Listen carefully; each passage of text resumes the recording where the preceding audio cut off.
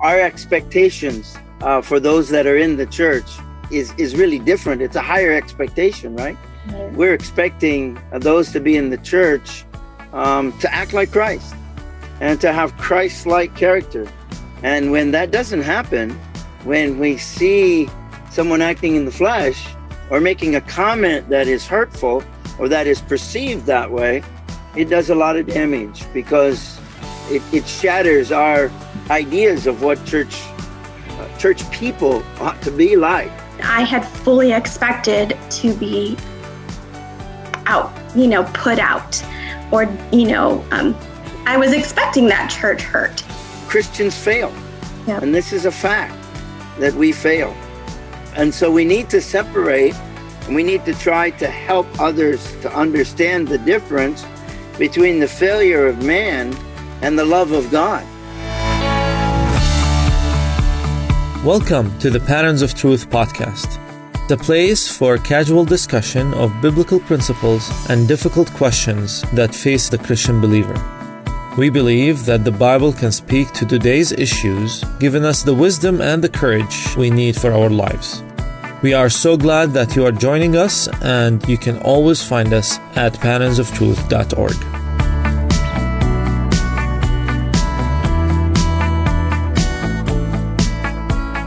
Welcome. Thanks for joining us again at Patterns of Truth podcast. I'm Peter, your host for today, and this episode is the second installment of our short series called Be a Witness. And we'll be dealing with the topic of church hurt. As always, we want to take a second look at what we think we know about Christian life and see what the Bible actually says. The point really is to better navigate and find a pattern for the reason why we live our lives before God. So today, I'm joined with Krista, and she will help me as we discuss this topic with our friend and brother, Tim Hadley. So Brother Tim, welcome. Thank you. Good to be with you. Brother Tim, could you tell us a little bit about yourself for our audience if nobody knows you, or what's your hobbies and how many kids do you have? And are you married? Sure. Yes, I'm married to my wife, Shelley. We've been married for almost 26 years. And we have 4 children. They're all grown and adults. One of them is married and the other 3 are busy working. And we have been serving the Lord full-time since 1983. And as far as hobbies, I used to coach basketball for 15 years. And so that was a big hobby of mine.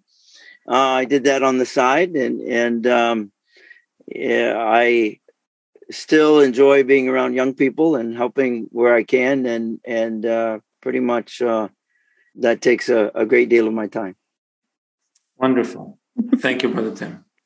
All right, off to this topic. So let's start with how did we define church hurt? So let's take a couple minutes and Brother Tim, what does how do you define church hurt for you?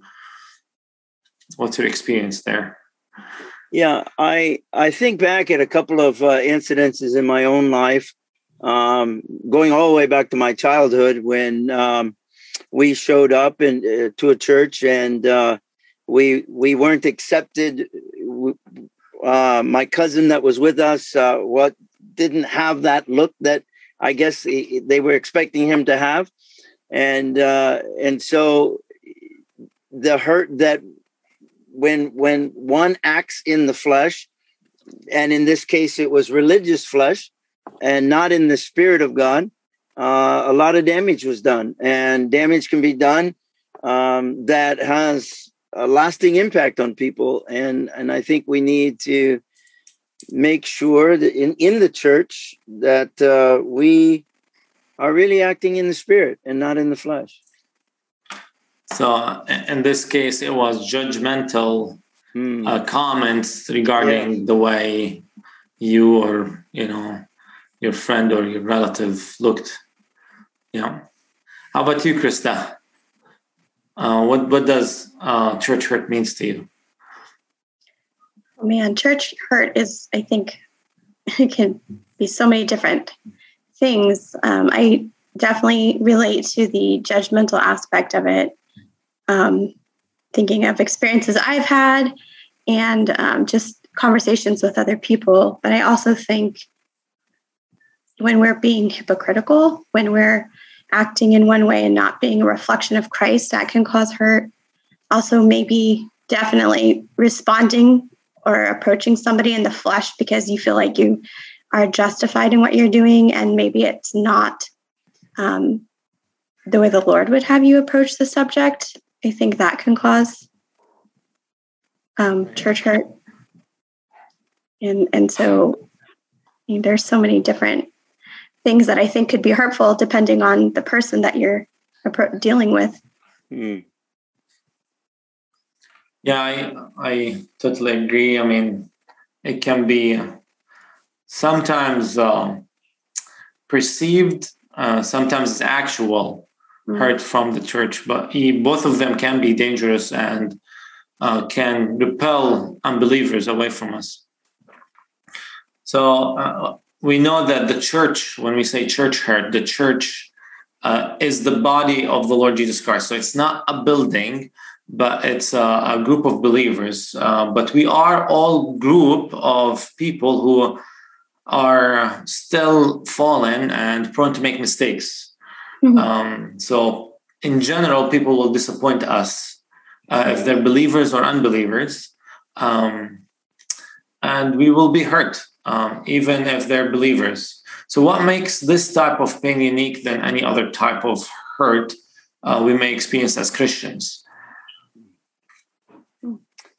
I think that one of the reasons is because our expectations for those that are in the church is really different. It's a higher expectation, right? Mm-hmm. We're expecting those to be in the church to act like Christ and to have Christ-like character. And when that doesn't happen, when we see someone acting in the flesh or making a comment that is hurtful or that is perceived that way, then it does a lot of damage because it shatters our ideas of what church people ought to be like, right? Right. What believers ought to be like. They're to be those that demonstrate and display the love of Christ. And when we don't see that, then our expectations are shattered. Krista, you want to add anything else? That was the first thing that popped in my head too, was expectations. But also I think so many people want to say that believers are to be kind and loving and accepting of everything. And so when we're not, when we are not necessarily unkind, but maybe come across strongly in our response or in a way that seems unloving, like it's perceived that way, like we don't maybe agree with somebody's point of view or something, then it becomes like, oh, well, you're not acting very Christ-like. And it's like, okay to have a difference of opinion, but it's that perceived thing that causes hurt. And I'm thinking of like things that I've experienced in my life with people that were close to me that have responded in a way that I wasn't expecting. And so I was very hurt, even though they weren't necessarily doing anything un-Christ-like. It was just not what I was expecting from them. And at the same time, just to add, is there's also a standard for another expectation of forgiving someone who, faults us as believers. And if we don't forgive, people would, have different expectation that this shouldn't happen. And it might be, there might be a shortcoming from us as believers at this point too.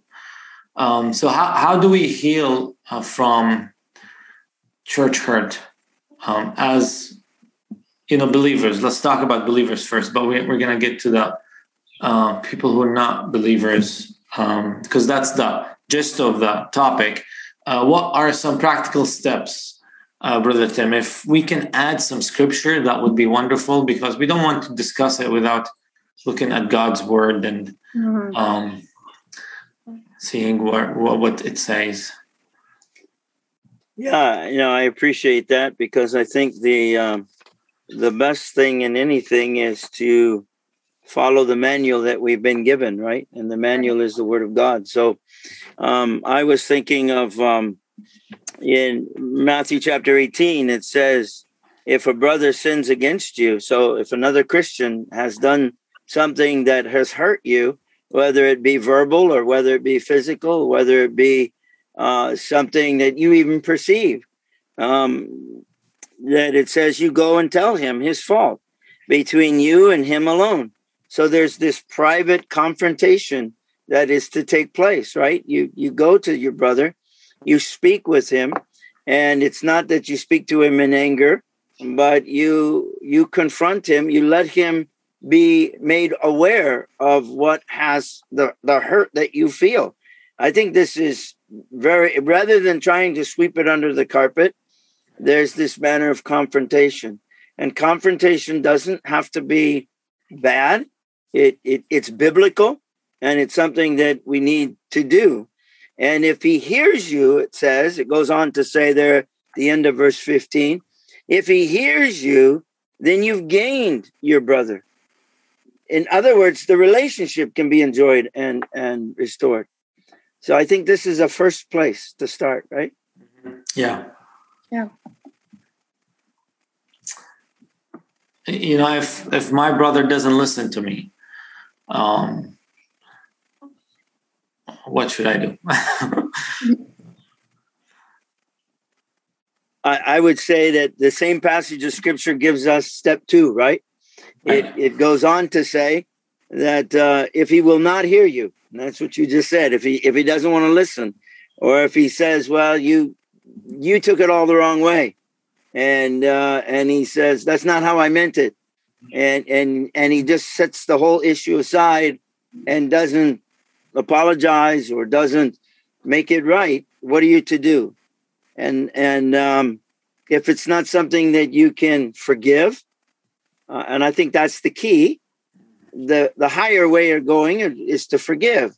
But if it's something that's deep-seated and you're not able to forgive him and you're not able to leave it with the Lord, then I think the second step is you take one or two more that might be witnesses, because where in the mouth of 2 or 3 witnesses, let everything be established.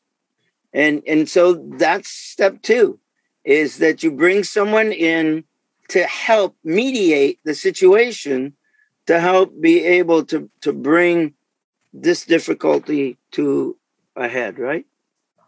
Right. Well, I'm hearing is that, so we won't take anything out of context, that in this passage, the Lord is trying to explain that you try to do whatever it takes to resolve the problem with your brother. It's not steps that we should take 1, 2, and 3, and then after that you go to the court. No, it's trying your best and praying to resolve this issue with your brother. And like you said, Brother Tim, the higher calling is to forgive. Amen. The higher calling is to forgive. I think that sometimes people think that if we do forgive, that we're allowing whatever hurt, or we're accepting of it, or, makes it okay, and I think forgiveness is such a big thing, because, I just think of the fact that the Lord has forgiven me for the hurt that I did, the sins that I did towards him. And so I need to forgive, but that also I would proceed with caution, in moving forward, maybe with that person. Doesn't mean I have to forget, but I was looking at Proverbs 17:9. It says, love prospers when a fault is forgiven, but dwelling on it separates close friends. And so if you don't forgive, it causes a divide, which affects the body of Christ as well, not just you yourself, but it can cause division in where you're fellowshipping. And I've seen it happen, so forgiveness is so vital because he calls us to forgive. Mm-hmm. I think you make an excellent point, and that is that what we're saying is that we are not trying to pretend like the hurt didn't exist. Yeah, right? We're dealing with the hurt because the hurt is real, it's genuine, and you can't pretend like it's not there. Right. But at the same time, if you're able to forgive, that's the more excellent way. In 1 Corinthians 13, it talks about love being the more excellent way. Right. I will show you a more excellent way. And certainly when we forgive, someone has said that we're never more like God than when we forgive one another. Yeah. And I think this is really what the crux of what we're saying. Yeah, I think we have to hurt because that's part of the healing process. Allowing ourselves a moment to hurt, but not when you let it fester and it consumes you and you don't move forward in forgiveness. I think that's when you become bitter and, relationships in your life and your relationship with the Lord, it suffers. Just want to add one more thing, but we need to move on. I remember this story, one of my best biographies, my favorite biographies, about Rose Darlene Darbler. And she was in prison, concentration camp, and the Japanese officer told her that her husband died. And in the point where she was most hurt, she forgave, and she told her officer, I forgive you because the Lord Jesus forgave you. And through her, he became a believer. It's an amazing story. I mean, I cannot believe it, but it's true because the Lord can do this. And like you said, Brother Tim, is when you're forgive, you're more like Christ. And this is the point where we can be truly witnesses when we're hurt and, forgive, even though you know that you're hurt, and the person in front of you know that you're hurt. Yeah. Let's move into the most difficult question here is, how do we talk and witness to people who have been experienced hurt, real or perceived, in a church environment, or maybe now reject the Lord, so they left the circle of the Christian group and they're far away? How would you handle? How would you talk or witness to people? I think that's excellent question, and I think that number one, I think that what always is needful is to be genuine, right? To be real, to not to try to pretend to be something that we're not. And at the same time, to admit, there's failure. I think that if we act as those that are perfect, then everyone knows that's not true.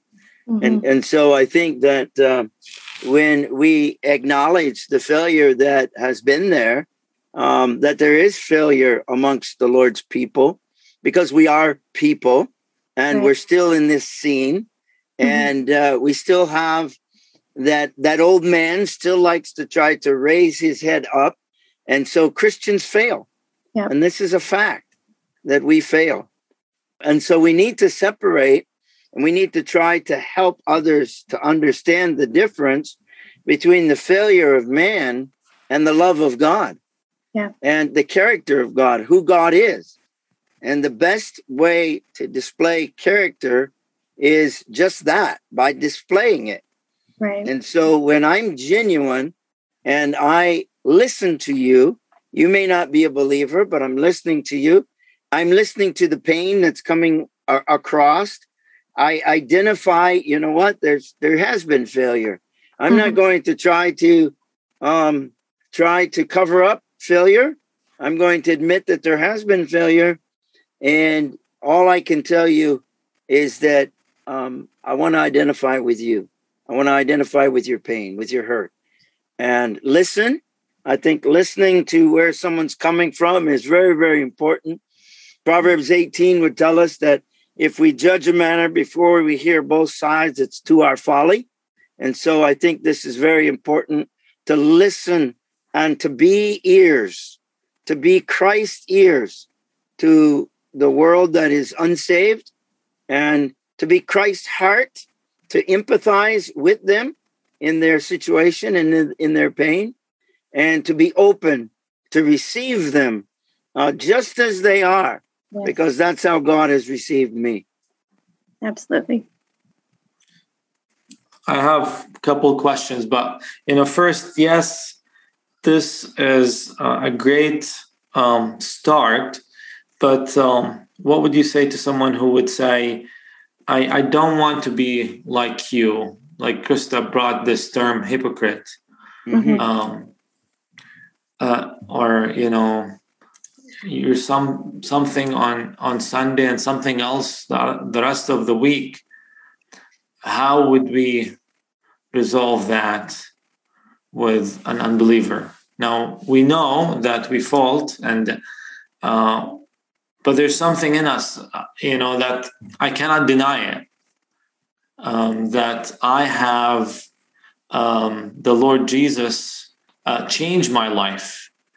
And I'm not talking about just merits and good behavior. There's something more important than that I want the unbeliever to see, but they don't see it at the moment. So I don't have an answer when someone asks me this question. So could you help guide me with this?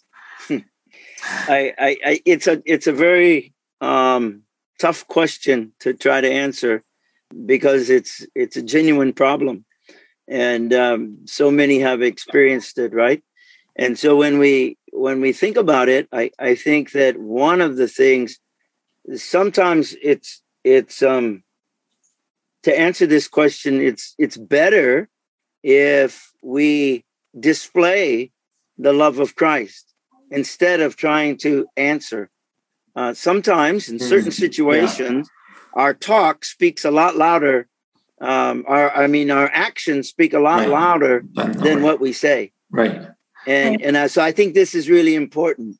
And it comes back to something we said earlier, Peter, and that is that whether we're acting in the flesh or acting in the spirit.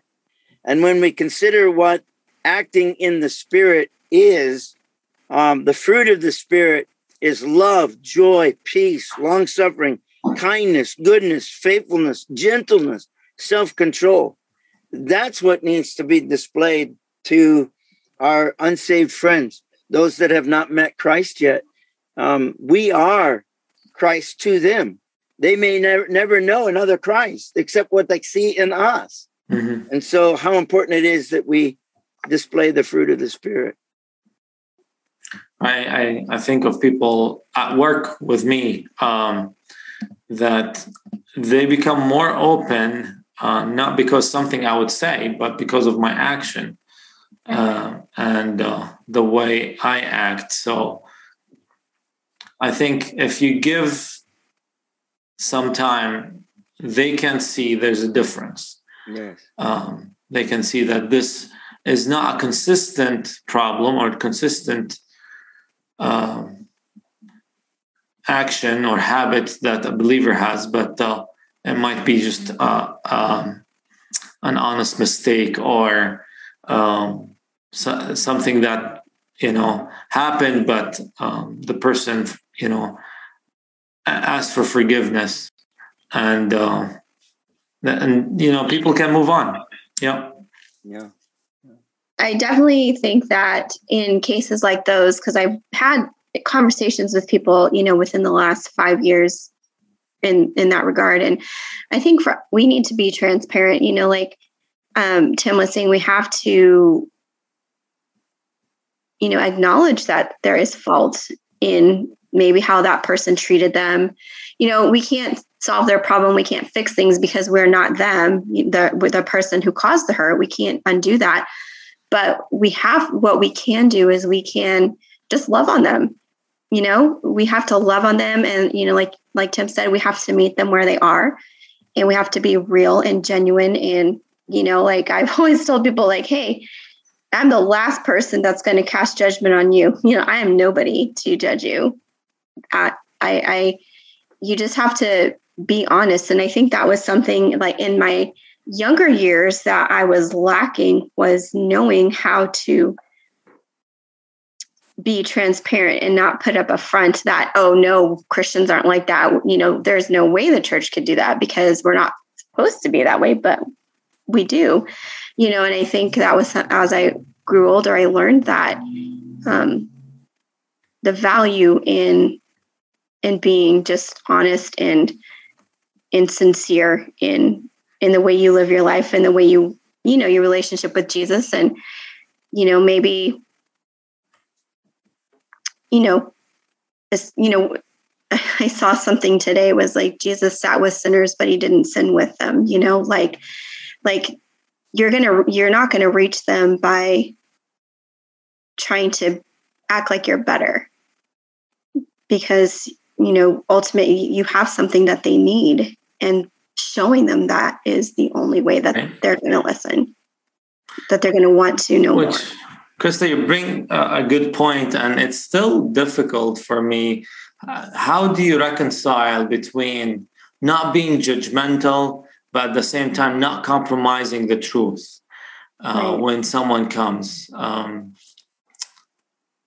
Any thoughts, Brother Tim? I think Krista was on a really on the right track, because I think that one thing that is often missing in the church today amongst Christians is a manner of humility. We come across not humble. Yeah. We come across like we don't want to be transparent. We don't want to show, we don't have it all together all the time. Right. And that comes over to people. They see that.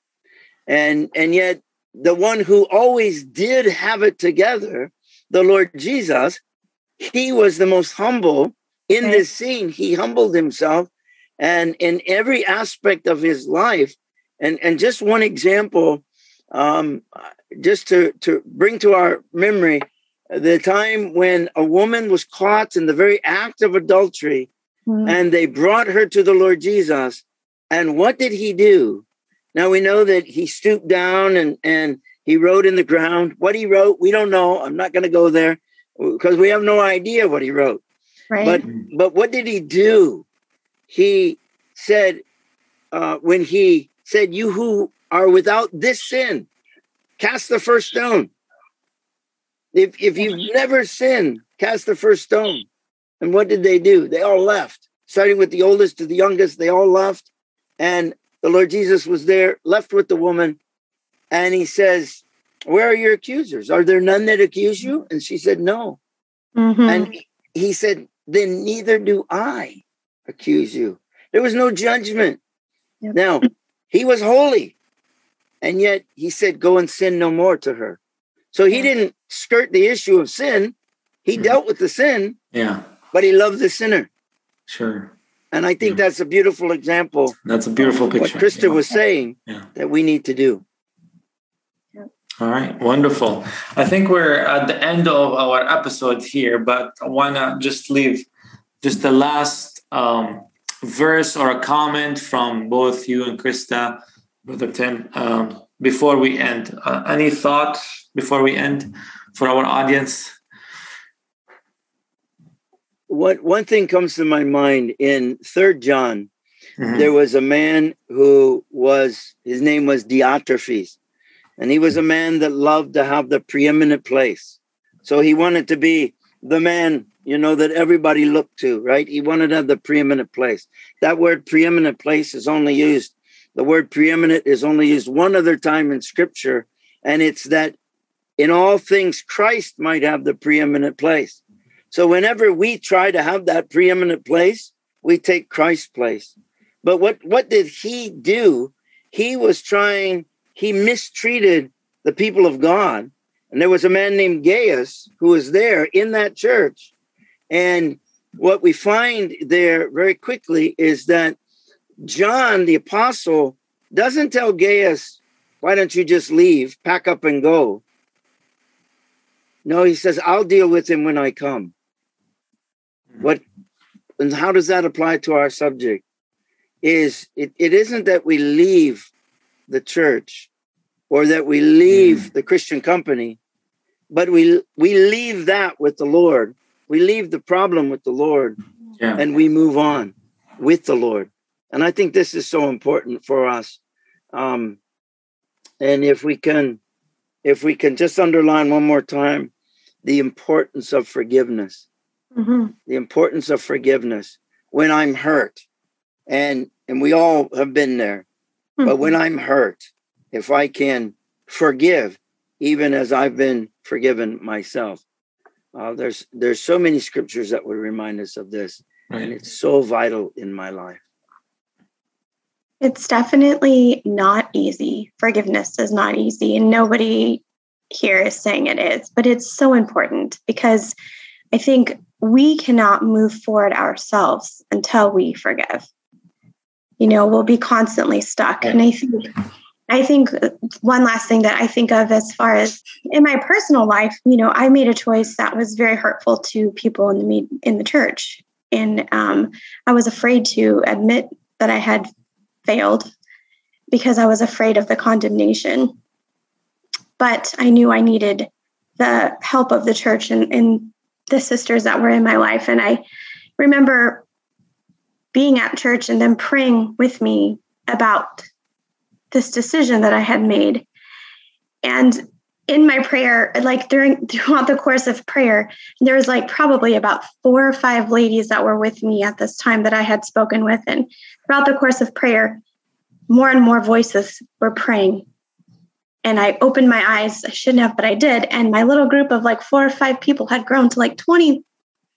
And each one of them prayed over me. They came alongside me and walked that journey with me when I had fully expected to be out, put out, or, I was expecting that church hurt, and it didn't come. And the Lord he used that so beautifully in my life. And so I think for us that have been hurt and those of us that are in the church and are trying to minister to those who have been hurt, whether they are believers or unbelievers, we need to come and walk alongside of them, lifting them in prayer, either with them or either with them or, in our own prayer time. But it's important for us to walk alongside them. Amen.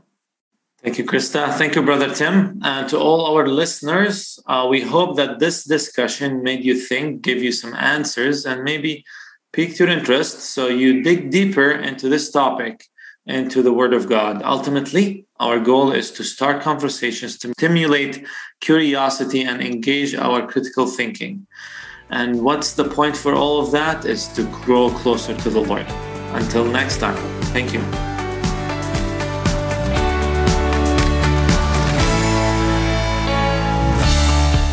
Thank you for listening to the Patterns of Truth podcast. We invite you to join us for our next episode.